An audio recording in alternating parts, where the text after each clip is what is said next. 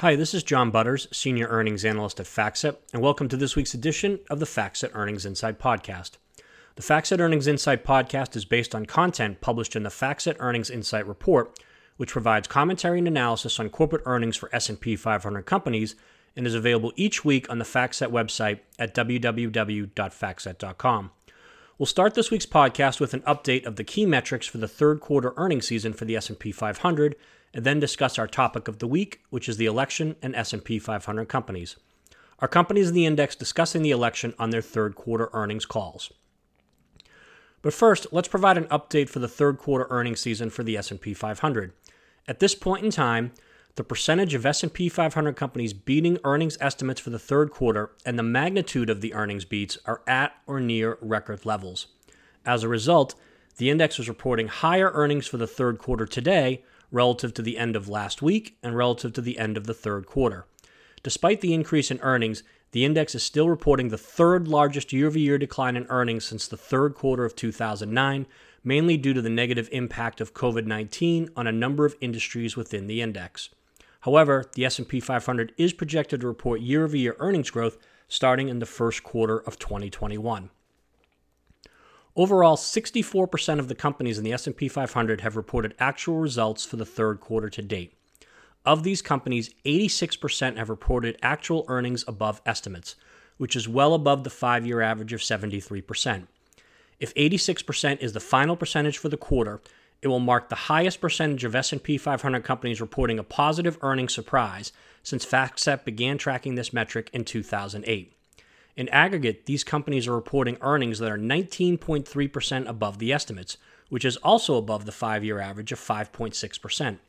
If 19.3% is the final percentage for the quarter, it will mark the second largest earnings surprise percentage reported by the index since FactSet began tracking this metric in 2008, trailing only the 23.1% earnings surprise percentage recorded in the previous quarter. Due to the number and magnitude of these positive earnings surprises, the blended earnings decline for the third quarter is smaller now relative to the end of last week and relative to the end of the third quarter. Now, when we use the term blended, we're referencing the fact that the growth rate combines actual results for companies that have reported and estimated results for companies that have yet to report. As of today, the S&P 500 is reporting a year-over-year decline in earnings of 9.8%, compared to a year-over-year decline in earnings of 16.6% last week and a year-over-year decline in earnings of 21.1% at the end of the third quarter. Positive earnings surprises reported by companies in multiple sectors, led by the communication services and consumer discretionary sectors, were responsible for the decrease in the overall earnings decline during the past week. If 9.8% is the actual decline for the quarter, it will mark the third largest year-over-year decline in earnings reported by the index since the third quarter of 2009, trailing only the previous 2 quarters. It will also mark the 6th time in the past 7 quarters in which the index has reported a year-over-year decline in earnings. 4 sectors are reporting year-over-year earnings growth, led by the healthcare sector.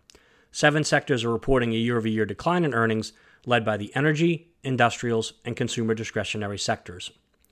Looking at future quarters, analysts predict a year-over-year decline in earnings of 11.2% in the fourth quarter. However, they also project a return to earnings growth of 14.5% in the first quarter of 2021. The forward 12-month PE ratio is 20.6, which is above the 5-year average and above the 10-year average. And during the upcoming week, 126 S&P 500 companies are scheduled to report results for the third quarter. So to summarize the key takeaways of the third quarter earnings season to date, earnings reported by S&P 500 companies, particularly those in the financial sector, have exceeded estimates by or near record levels. Despite the much better than expected earnings, the index is still reporting the third largest year-over-year decline in earnings in 10 years due to the impact of COVID-19 on a number of industries. Earnings growth is expected to return in 2021. Now let's move on to our topic of the week, which is the election and the S&P 500. During each corporate earnings season, it's not unusual for companies to comment on domestic or international events that may have an impact on earnings for future quarters. Given the uncertainty of the upcoming presidential election in the United States, how many S&P 500 companies have commented on the election during their earnings conference calls for the third quarter? How does this number compare to the previous presidential election in 2016? And have any S&P 500 companies discussed specific government policies in conjunction with the election? Well, to answer the first question, FactSet searched for the term election in the conference call transcripts of the 212 S&P 500 companies that conducted third quarter earnings calls from September 15th through October 28th to see if the term was mentioned during the call. The term election was mentioned during the earnings conference calls of 73 S&P 500 companies, or approximately 34% of the S&P 500 companies that had conducted earnings calls during this period. At the sector level, the financials and industrial sectors had the highest number of companies in which the term election was discussed during their earnings call for the third quarter during this period. To answer the second question on how the numbers compared to the previous election, FactSet searched for the term election in the conference call transcripts of the 284 S&P 500 companies that had conducted third quarter earnings conference calls from September 15th of 2016 through October 28th of 2016 to see if the term was mentioned during the call. The term election was mentioned during the earnings conference calls of 56 S&P 500 companies, or approximately 20% of the companies that had conducted earnings calls in 2016 during this period. Thus, through October 28th, a higher number and a higher percentage of S&P 500 companies had discussed the election during their earnings calls in the third quarter of 2020 relative to the same point in time in the third quarter of 2016. At the sector level, the industrials and financial sectors recorded the largest increases in the number of companies mentioning election during their earnings calls for the third quarter of 2020 compared to the third quarter of 2016, while the communication services and real estate sectors recorded the largest decreases in the number of companies mentioning election during their earnings calls for the third quarter of 2020 compared to the third quarter of 2016. To answer the third question on specific policies, FactSet looked at the context in which the term election was mentioned during these 73 earnings conference calls in 2020 to see if any specific policy areas were referenced in conjunction with the term.